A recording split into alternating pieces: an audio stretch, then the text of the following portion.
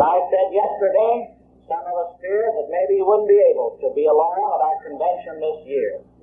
But the Lord has wonderfully undertaken, and I think some of us feel it's a real miracle, that our brothers with us this morning so well, cheerful and happy and ready, as always, to proclaim the Word of God. If we were like some other denominations, we would have an ordination service and crown our brother as bishop of the great gospel fellowship. Well, we don't have to do that, for he is that anyway. So, Bishop O'Hare, will you come and give us a message the Lord has laid on your heart? Yeah. When Wayne knew me, I had an arch, but I lost that. Just a plain bishop. I used to be an archbishop. Well, I've been called everything that you can think of. You didn't know that Brother Stam and I are DDs, did you?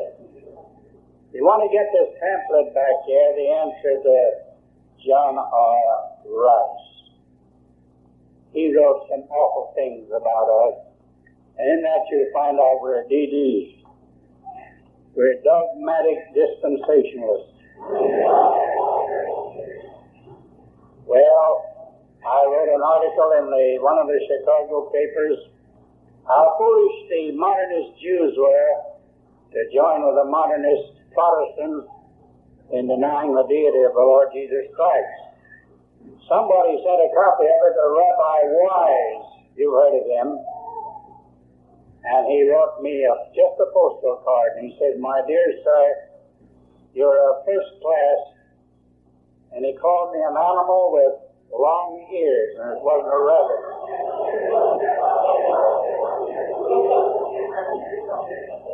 He called me a first-class jackass. Just think of it. All the names we've been called. And then the superintendent of men at Moody Institute, several of the students had been out, and we loaded them up with books. We always load them up with books when they come. Went back and he says, "Are those O'Hare's books?" He said, "Yes." He said, look out. He said, "Why?" Why, he said, "He's a Buckmanite." He said, "He's a what?" "He's a Buckmanite." "What's a Buckmanite?" "I don't know, but it's something awful." He said, "Do you mean a Bullingerite?" "Oh, yes, that's what I meant." "Well, what is a Bullingerite?" He said, "I don't know, but he's one." Well, we get called everything, but in the Bible we're called saints. And we thank God that we bear this reproach, and all who will suffer. I say this, and I say it to you truthfully, any Christian who is not suffering,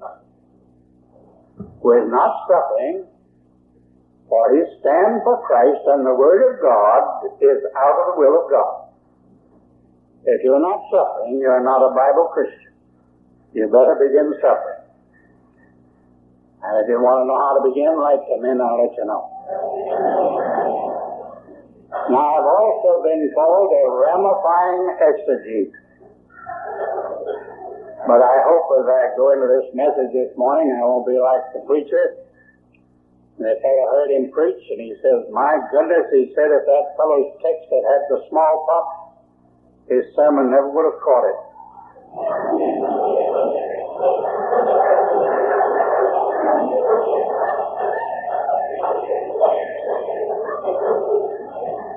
Now then, we have a problem. You've heard that, haven't you? And I was so much interested in that discussion yesterday. And that is for us to decide what part of the spiritual program during the period covered by the book of Acts is for us today and what part is not. I think that covers the situation pretty well. Let me say this to you, that some of you know it already. In Matthew, Mark, Luke, and John, I counted 92. You can count 93 times such statements is this: that the Scriptures might be fulfilled, that the word of the prophet might be fulfilled. As it is written, so it is written. 92 times. And that's what we understand by Romans 15:8 when we read that Jesus Christ was a minister of the circumcision to confirm the promises made unto the fathers by the prophets. There was a man by the name of Bruce Barton who wrote a book entitled A Man Nobody Knows. And right after he wrote that, we had G. Campbell Morgan, and he said, I just read a book by Bruce Barton, The Man Nobody Knows. And he said, Bruce told the truth, because nobody knows the man he wrote about. And he said, moreover, nobody wants to know him. But in that book, he said, according to evangelical Christianity, Jesus Christ had to fit into the mold of prophecy. He couldn't have done anything different than he did do, because he had to fulfill the Scriptures. And when they had fulfilled all that was written of him, they took him down from the tree and put him in the sepulchre, but God raised him from the dead. He had to be born in Bethlehem. He had to be born of a virgin. He had to be born to be a governor of Israel. And as Zechariah said in the first chapter of Luke, the Lord God has visited his people Israel, and he said, according to the promises that he made to Abraham and David, they're going to be delivered from the hands of their enemies, that they may serve the Lord without fear. But the angel had already said that he would be born to take the throne of David and reign over the house of Jacob, and at the end of his kingdom, there would be no end of his kingdom. Now he had a ministry of confirmation. But what may surprise us is this. I believe that during the Acts period, not only do we have the oral ministry of Paul there and the others, but we believe that 1 Thessalonians, 2 Thessalonians, 1 Corinthians, 2 Corinthians, Galatians, and Romans were all written during the period covered by the book of Acts. And it is very interesting to note that 72 times in those writings you find the same expression, that the word of the prophet might be fulfilled. As it is written, so it is written, or that the Scripture might be fulfilled. You find only 3 references in the last 7 epistles of Paul that we call the prison epistles. He refers there to a commandment, the first commandment that was made with promise. And there is a statement there that the Lord would ascend on high and lead captivity captive. But there is the absence, our brother Baker brought out, that you cannot prove by the silence of Scripture. And yet, we can prove some things by the silence of Scripture. We do not have in those 7 epistles the confirmation ministry that we have in part of the book of Acts and in the 4 Gospels. When we say Jesus Christ was a minister of the circumcision, we should emphasize the word was, because he is not now. We cannot say he is a minister of the circumcision. He is now far above all principalities and powers, far above all heaven, where he's the head over all things under the church, which is his body, the filling up of him that filleth all in all. And he's far above all heavens. Now, as we come to the book of Acts, I think it's well for us to go back to the 12th chapter of Genesis. And if you'll get this, I don't know what my terminal facilities are going to be this morning or when that dinner bell rings, but I want to leave three things with you.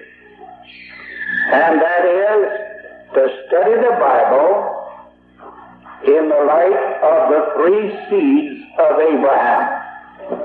The whole Bible is the unfolding of a verse of Scripture in the 12th chapter of Genesis and repeated several times.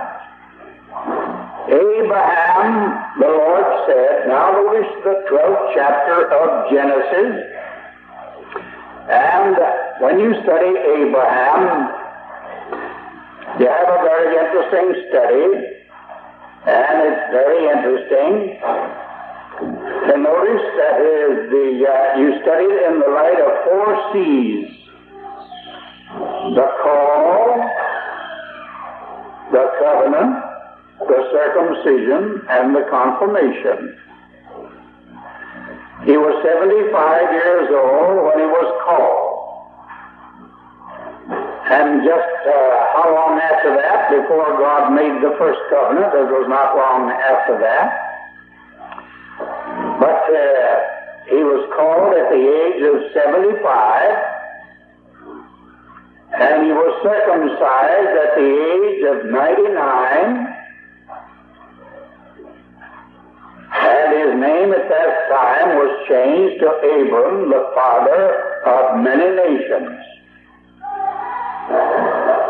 Then, in the 22nd chapter of the book of Genesis, I don't know how old Isaac was when he was placed on the altar.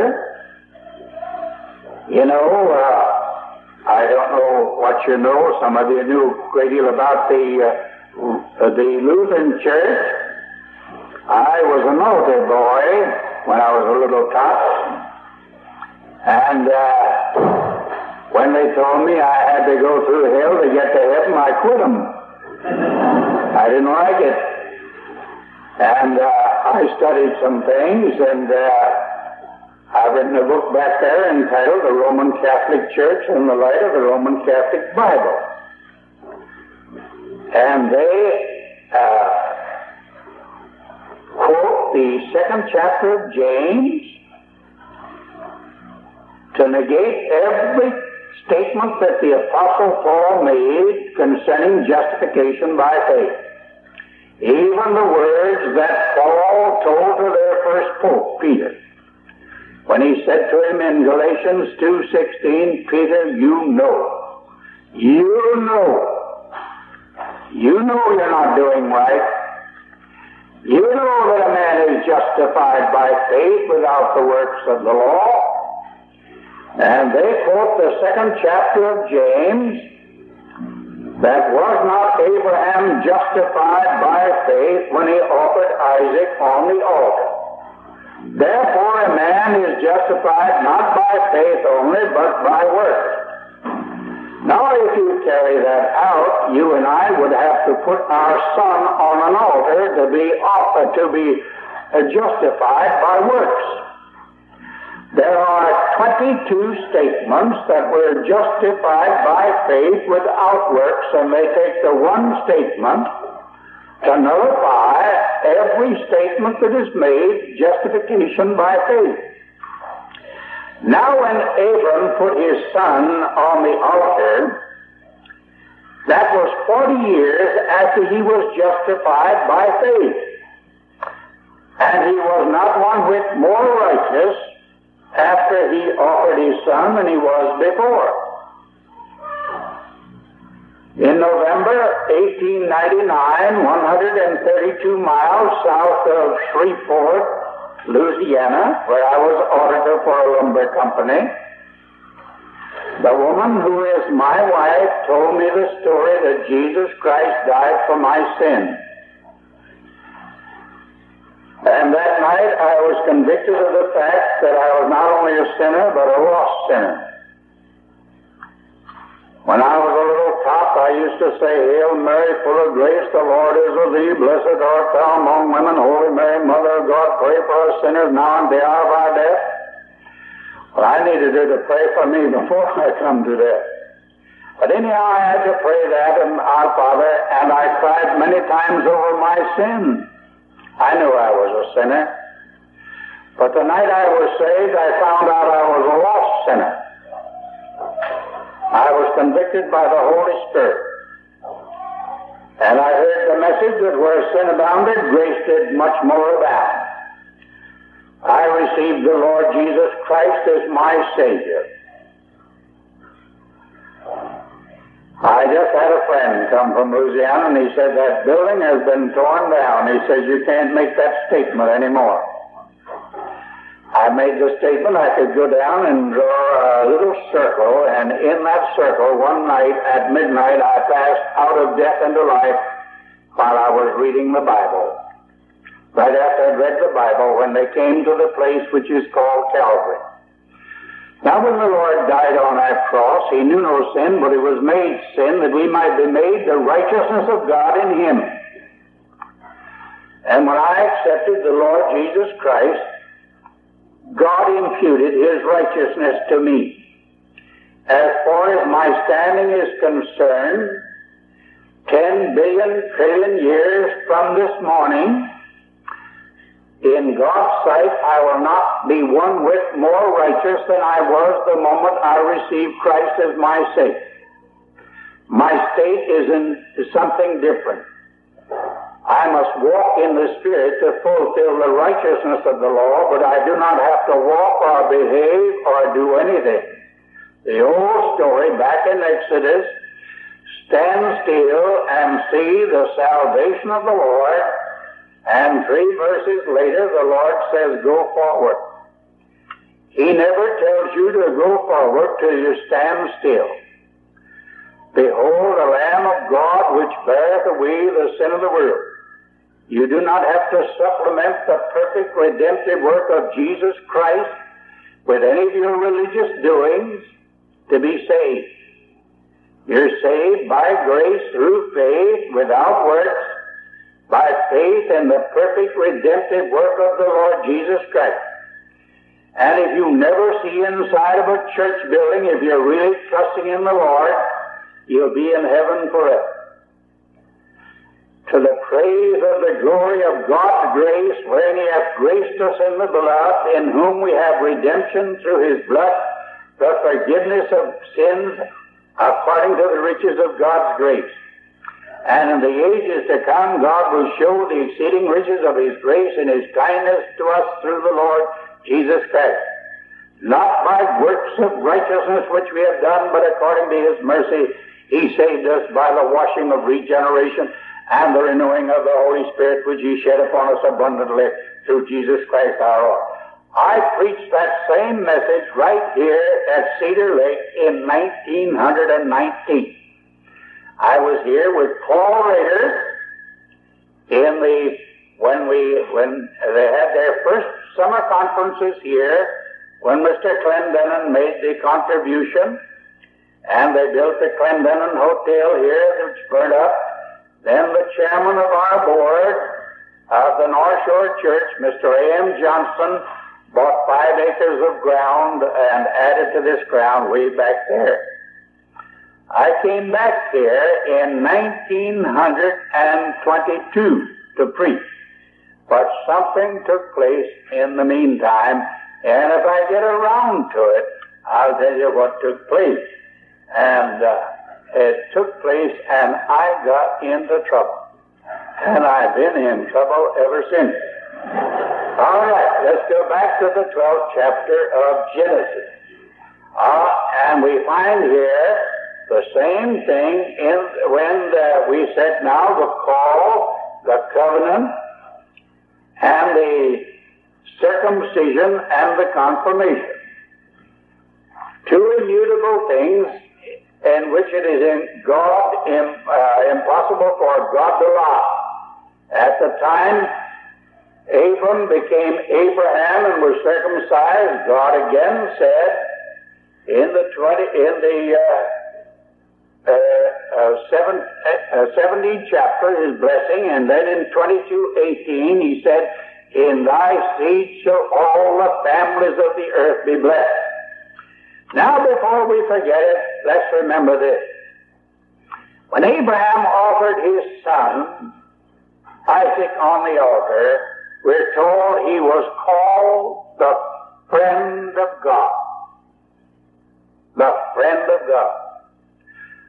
Several times in the Bible, Abraham is called the friend of God.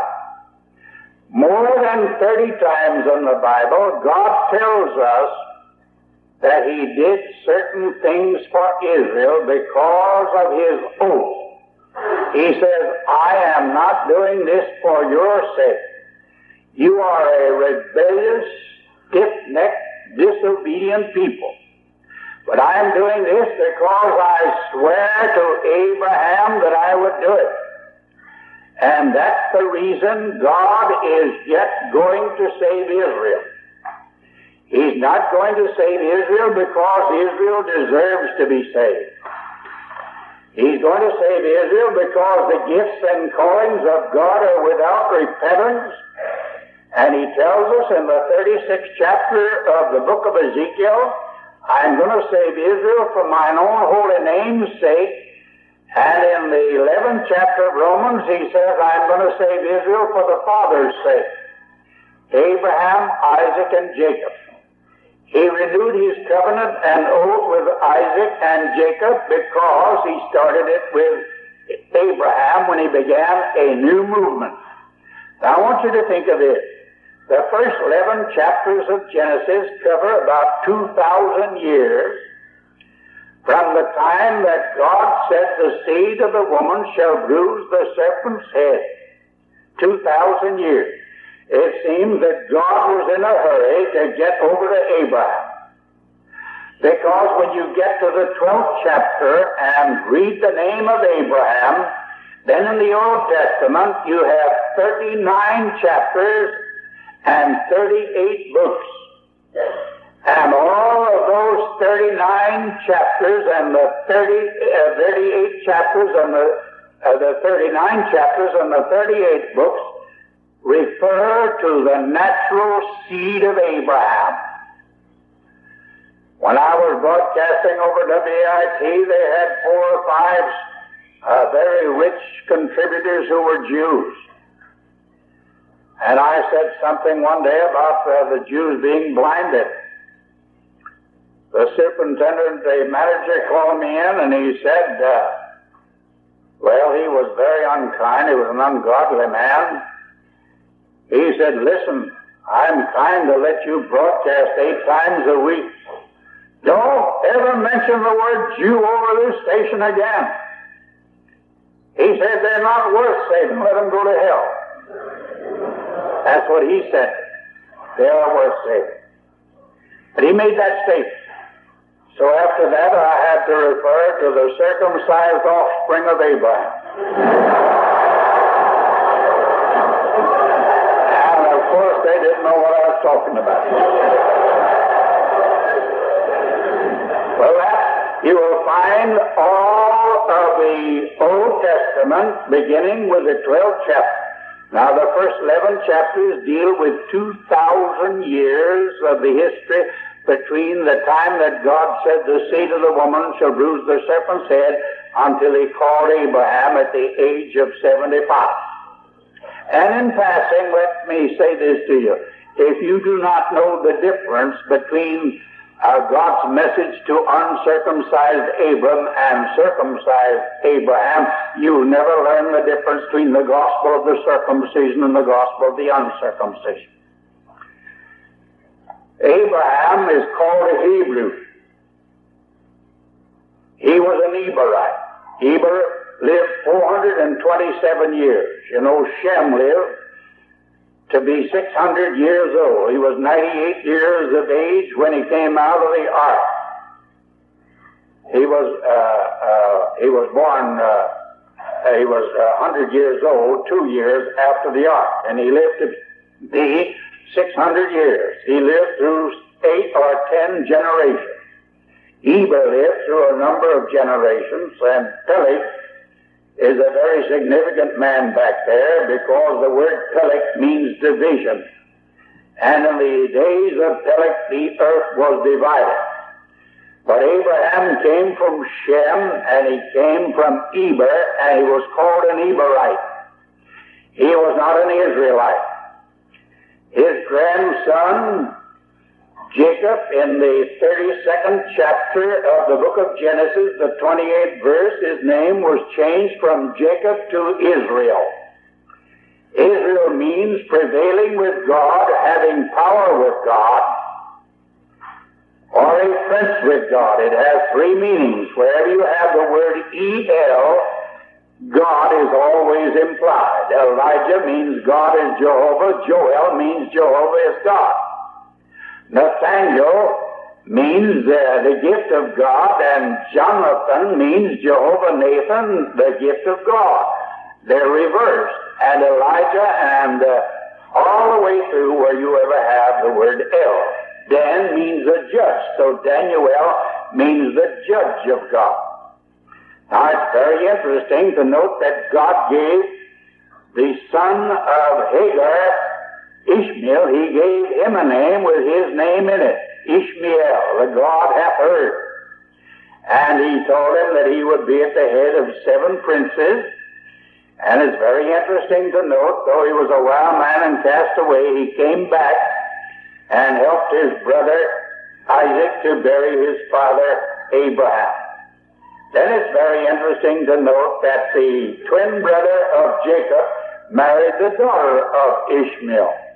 And if you want to get all mixed up, it's a wonderful thing to study about the Ishmaelites and the Edomites and their trouble with the Israelites, clear down to the Gulf of Aqaba and the Gaza Strip. You can trace it right down through Muhammad and all the way through. It's very interesting. If you have time, come over and spend 7 or 8 hours with me while I'm laid by, and we'll go over and study it together. Very interesting. All right. Now let's notice this thought. Brother Stam wrote a book entitled Moses and Paul. Now, if you go back there and buy all those books, then we're going to ask him to write on Abraham and Paul. That would be an interesting story. Did you know in the last 16 chapters of the book of Acts, not one single person is mentioned except Paul and people who had dealings with Paul in the last 16 chapters of the book of Acts?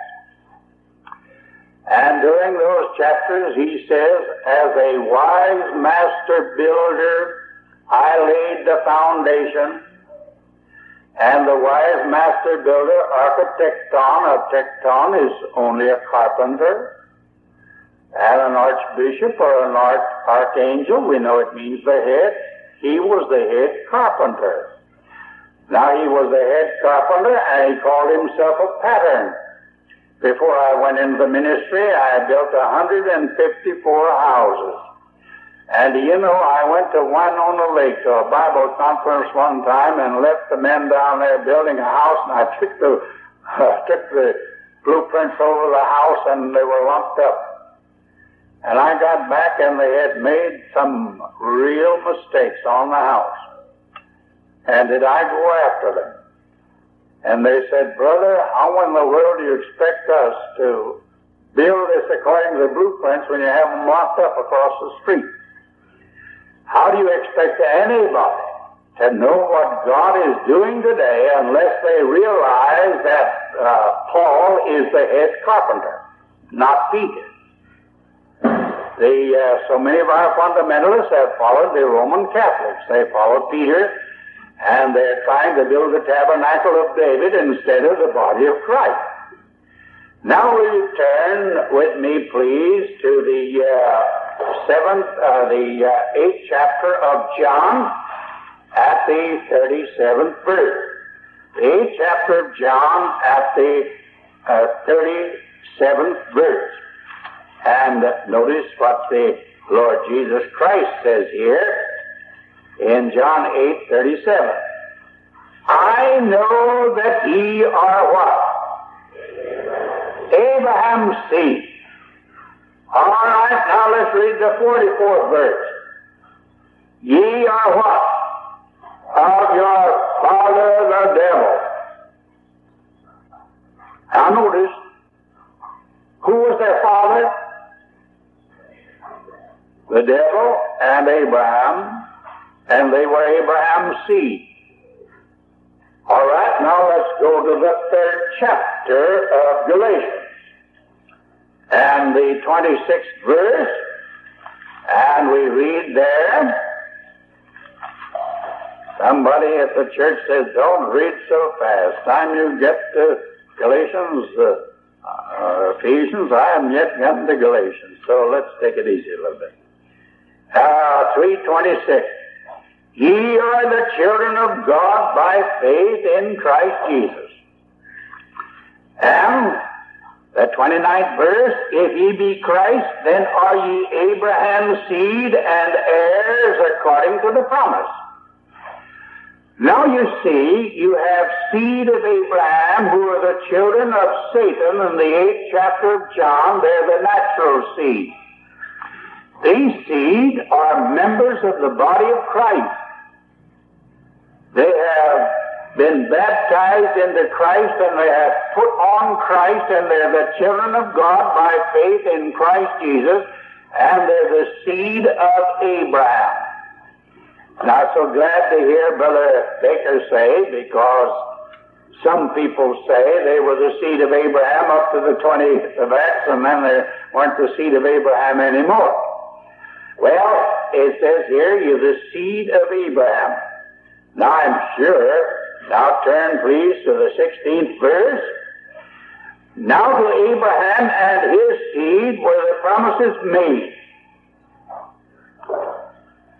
He saith, not unto seeds as of many, but as of one, and to thy seed, which is what? Right. How do you see the three seeds? You remember Hebrews 2:14, that our Savior became a partaker of flesh and blood, that he might through death destroy him that had the power of death, and deliver them who through fear of death were all their lifetime subject to bondage. For verily he took not upon himself the nature of angels, but what? The seed of Abraham. That he might be a merciful and faithful high priest in things pertaining to God, to make reconciliation for the sins of his people. Now when he became a Savior, he became the seed of Abraham.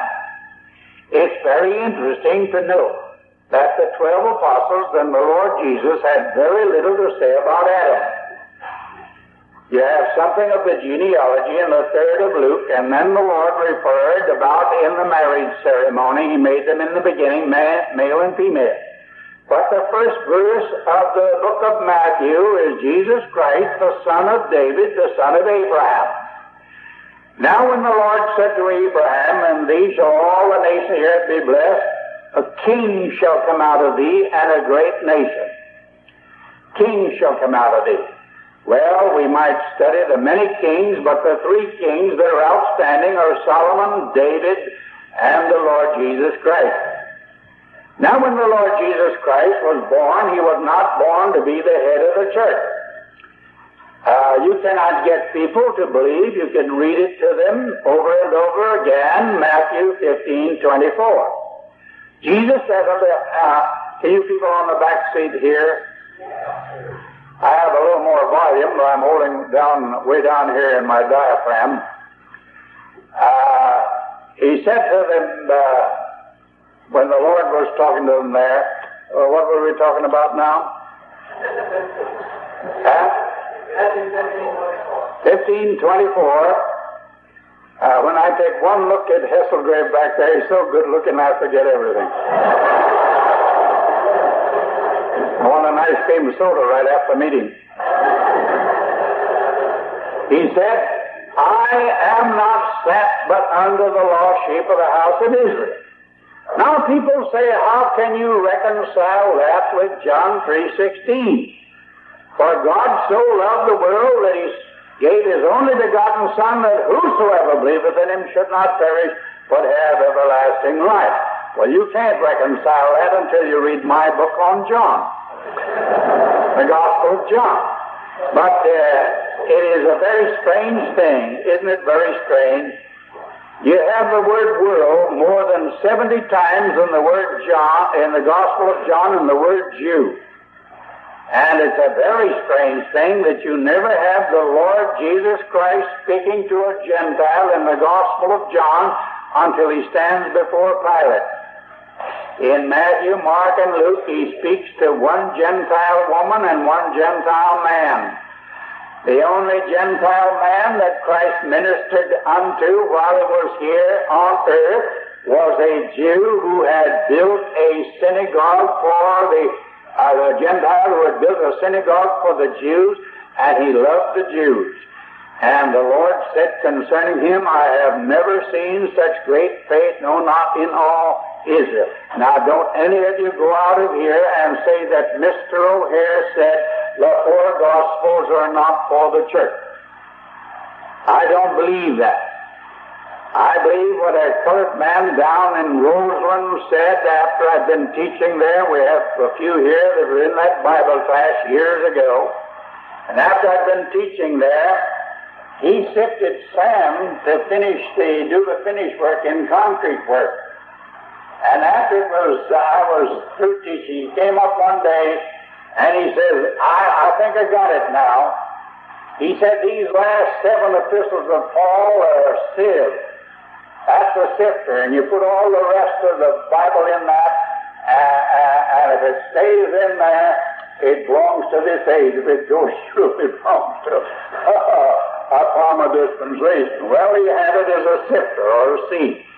But I do say to you that every word in the Bible has to be studied, even the first epistles of Paul written during the period covered by the book of Acts. Every epistle must be studied in the light of Paul's last epistles if we're going to rightly divide the word of truth. Paul wrote that in the last epistle that he wrote, 2 Timothy, right before he said, the time of my departure is at hand. He said, study to show thyself approved unto God, a workman that needeth not to be ashamed, rightly dividing the word of truth. Now, remember this, we're not going to have time to get through with this, but we have the 3 seeds. We have Israel and the church and the Lord Jesus Christ. And everything in the Bible, from the 12th chapter of Genesis to the last chapter of Revelation, is the unfolding of, in thy seed shall all the families of the earth be blessed. It's Christ. Now Christ has a ministry to the natural seed. He has a ministry to those that are called the seed, who are members of the body of Christ. There is nothing in the Old Testament to say that Jews and Gentiles would be baptized by one Spirit into one body. There is nothing in the Old Testament about the dispensation of the mystery. It was, as Dr. Ironside said, it was not only hid in the Scriptures, it was hid in God. It was hid from ages and from generations. And I think you ought to know the difference between Ephesians 3:21 and Romans 15 and 16. It says that Jesus Christ will be in heaven until the times of the restitution or the restoration of all things spoken by the mouth of all the holy prophets since the world began. There is a kingdom of God that was prepared from the overthrow of the world and carried all through the Old Testament.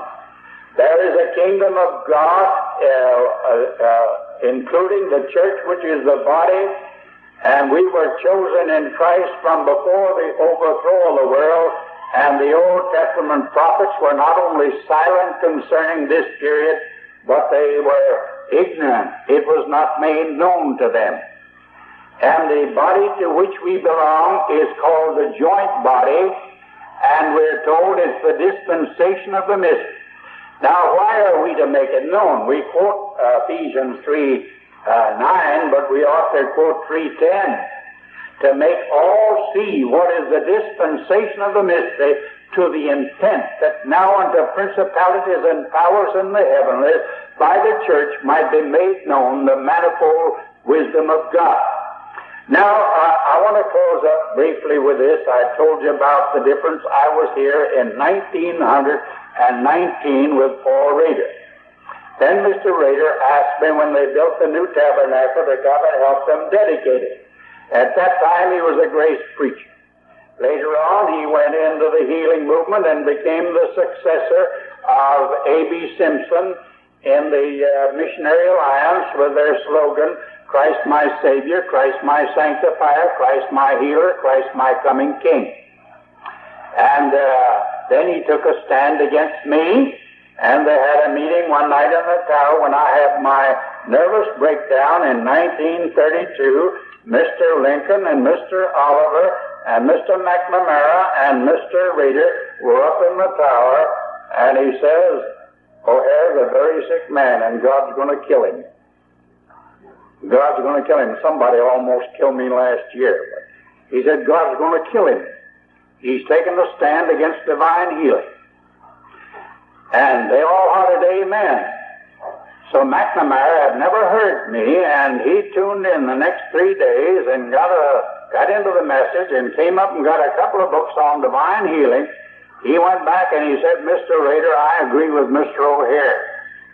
And they had established the Chicago Gospel Mission at that time, and McNamara was the superintendent, and Paul Rader severed relations with him, and then they took it over, and now our dear brother down there is a real gospel preacher like our brother Bill is down at Sunshine, preaching the gospel of the grace of God.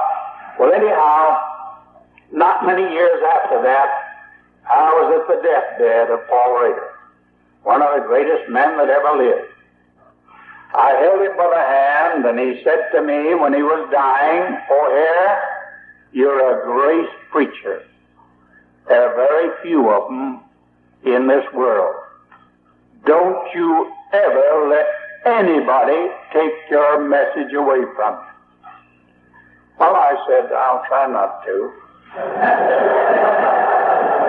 And I want to tell you, he had a victorious, triumphant Christian death. Paul Rader was a man of God. He was a real man.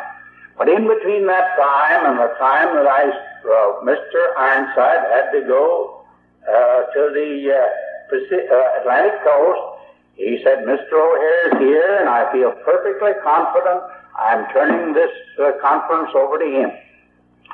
Well, I'd been down to Indianapolis in the meantime, and I had a little experience down there. And after I taught, his son Ed Ironside ran the book table. And after I preached 3 or 4 messages, he took his father's books on what the Scripture teaches about baptism, and he put them underneath and covered them up. Well, when his father got back, he used the Scripture, I guess, mark them that caused division.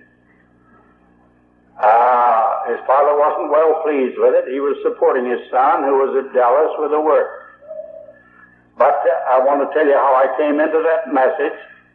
I was preaching in the Empire Theater in 1921 in Indianapolis, and Jim Nipper was there, and he said, I want you to see the different denominations here. Get them to hold up their hands.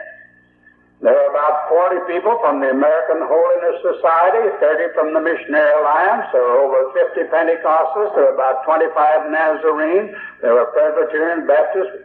We had 12 or 14 different denominations. Well, I'd make a statement, and the folks over here do this, and the folks over here do this. And the next thing, you went over here, they were doing this, and I was doing this. And healed, like everyone was healed. All they had to do was walk in the shadow of Peter. They don't lay hands on many things like, for many things that were spoken in the book of Acts, as you go through the whole period. But anyhow, when I gave the three reasons, there were two Pentecostal preachers. There were three there altogether. And I was introduced to a Nazarene preacher and the Pentecostal preacher, two of them. And they were in the same neighborhood, but they were like the Samaritans and the Jews. They had no dealings. They didn't even speak to each other, although they were both sinless. And one of them said to me, I said, you mean to tell me you haven't sinned since you were sanctified? He said, no, I don't have any sins, but I have faults. Well, I said, did you ever look up the definition of that word false? Confess your faults one to another. I said, that's one of the strongest words for sin. Well, I didn't know that. I said, there's some other things you don't know. But you know why they didn't speak? Because the Pentecostalists claimed the 8 gifts in the 12th chapter of 1 Corinthians, and the Nazarene claimed the 6 gifts. He wouldn't take tongues and interpretation of tongues, and they had a falling out. And he said to me, you think I want to be a fanatic? You know what happened to the last Pentecostalist preacher here? He said when he died, they called him in there, and they got from the coroner, the health authority, they got the right to keep him 48 extra hours. And he said they were in there fanning the breeze of the odor from that corpse. And they were trying to raise that man from the dead. I want to tell you, my dear friend, you have just as much right to raise a dead person to life as you have to put your hands on a person and baptize him. The same Lord Jesus that guy said, raise the dead, and you can't find one place in the Bible where he ever rescinded it. And if you don't find it in the last 7 epistles of Paul, where you find the one baptism, you'll never find the answer to the people that preach what they call the full gospel today. Well, after I gave the message, one fellow didn't come back, but 6 years after him, I saw him in Austin walking into the assembly of the Plymouth Brethren of all things, that Pentecostal preacher. He slapped me on the shoulder, and in the meantime, he had married a beautiful woman. He slapped me on the back, and he said, honey, here's the man that led me out of Pentecostalism. I didn't know it or not at all, but he came that night. But the other fellow came out and out. 3 reasons why tongue ceased when Paul reached Rome. The next night, when he came back, he said, I believe you're right. The next night, he said, I'm through with Pentecostalism. The 3rd night, he came back to me and he says, brother, was I honest with you? Was I a Berean? I said, yes. Will you be one? I said, sure. He said, I can prove by the same 3 reasons that water baptism ceased if tongues did. Oh, I said, you can't do anything of the kind. Oh, he said, that's what I thought about you when you told me. Will you study? And I went to the hotel in Indianapolis and stayed up till after 1 o'clock in the morning. I said, that man is absolutely right. And you'll have to hold on to the healing and the signs and the angelic jail deliverances. Would you tell me this? Why was Paul delivered miraculously from the jail during the Acts period? And why did he remain in jail after he reached Rome? Why in the last 28th chapter of the book of Acts, why did he heal those pagan idolaters? And he goes over to one of the faithful saints to whom he committed his deposit and said, take no longer water, but drink wine for your stomach's sake and your sickness is. Trophimus have I left at Miletum sick, and Epaphroditus, he said God had mercy on him and raised him up. Why didn't he say, dear Timothy, you've got a sick stomach, I enclose, find a handkerchief that I rubbed on me and blessed? Why didn't he do that? My dear friends, signs, now let me say this to you, water baptism and the Lord's Supper are never anywhere connected in the Bible. Never. But baptism is mentioned over 100 times, and without one single exception. Now, I challenge you to get it. I've been at it for 35 years at it. I challenge you this. Any place that you can find water baptism that you do not find another religious sign or a feast day or a miracle or something supernatural, every single case without a single exception. And when I got through, and I'll be through now, when I got through, a man walked up and he said to me, did you know Moody Bible Institute is teaching exactly what you teach? I said, when I was teaching about the tongues and the signs ceasing. And they handed me the book of A.E. Bishop. Now listen, they printed 6 editions of that book, and they got the personal endorsement of Dr. Schofield. And this is what it says, just as very plain language. Listen.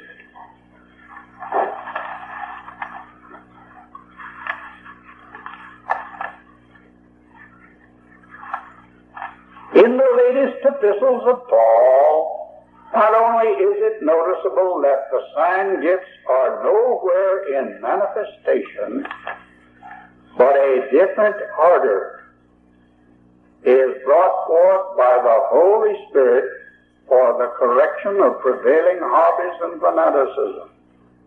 A different order. Mr. Haggai challenged me to a debate. And the way he worded it, water baptism doesn't belong to this age. Water baptism did belong to this age, and we're in the same age in which they had water baptism. Now, Dr. Schofield doesn't teach that a new age began after the 28th of Acts, but a new order in the same age. Dr. Bullinger believed that a new church began. And I was in New York eating with Mr. and Mrs. Fitch. They had been with the Plymouth Brethren, and she spoke a little too much, and they quoted the verse there, let the women keep silence, let them ask their husbands at home and so forth, so she wouldn't go anymore. She liked to talk. And she was a wonderful character, and she paid for the plates of Dr. Schofield's. And that was in 1910. In 1920, he changed his ideas, his thought. If we just had this in his Bible now. Well, of course, then they couldn't sell it.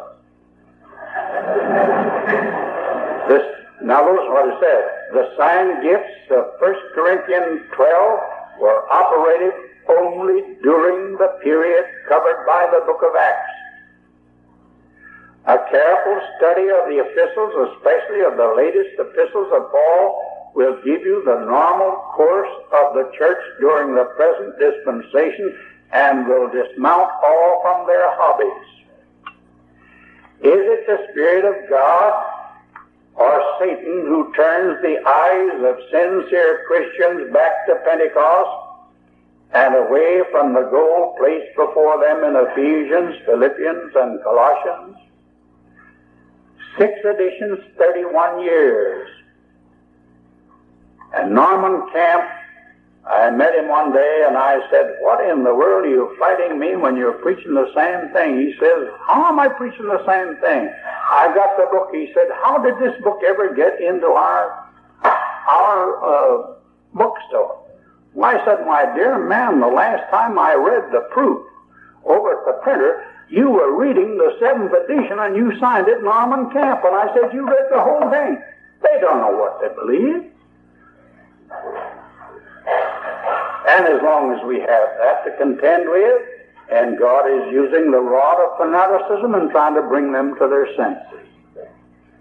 Oh, I got a lot to say, but I just want to say this to you. The book here that covers it is entitled The Three Groups of Premillennial Grace Bible Teaching. Those who begin this dispensation of grace on the day of Pentecost, those who begin it before Paul wrote his first epistle, and those that begin it after the 28th of Acts. Now we're going to give you a very special bargain. They don't want to take any books home, and we always do that. 15 of our books back there, take your choice, 15 books for $1, which is 1/3 of the cost of the printing. Now, if every one of you do not buy 15 books, we'll be back there and put the FBI after you. Or if you want to buy, we give you 5 free books if you buy Mr. Baker's book back there.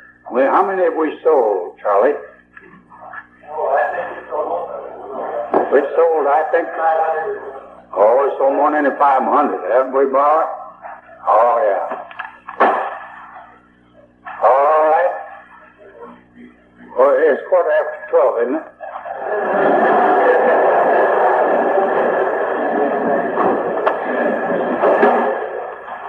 I'll finish when I meet you in heaven.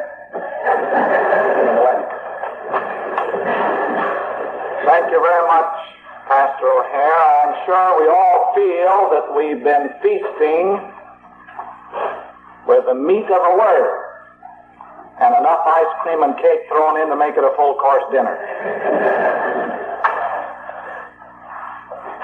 I heard that Brother Hesselgrave had arrived.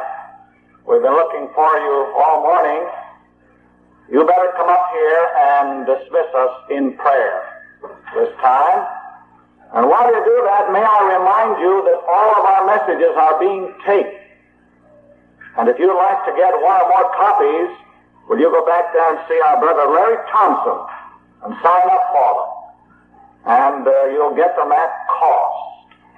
A very wonderful service. We were thinking along this line, but when we explored it, we felt maybe it'd be too expensive to have the messages taped, but our brothers come equipped to do it and willing to have them made up for us. And I'm sure that you'll want some of these messages, and not least the one that you just heard from our brother O'Hare. I think that covers all the announcements at this time. We have 1 hour, and we want to see you back here in this auditorium again. Let us all stand. Brother Hesselgrave, would you dismiss us in prayer? Our gracious Father in heaven, truly we do thank Thee for the Lord Jesus Christ and for the love that was manifested toward the world in giving Him to be our Savior. We thank Thee for Thy Word and for the riches of that Word. And we pray, Lord, that as the Word is unfolded here in this conference, that many will grow in grace and in the knowledge of our Lord and Savior Jesus Christ. Dismiss us now with Thy blessing and benediction, we pray, for we ask it in Christ's name and for His sake. Amen.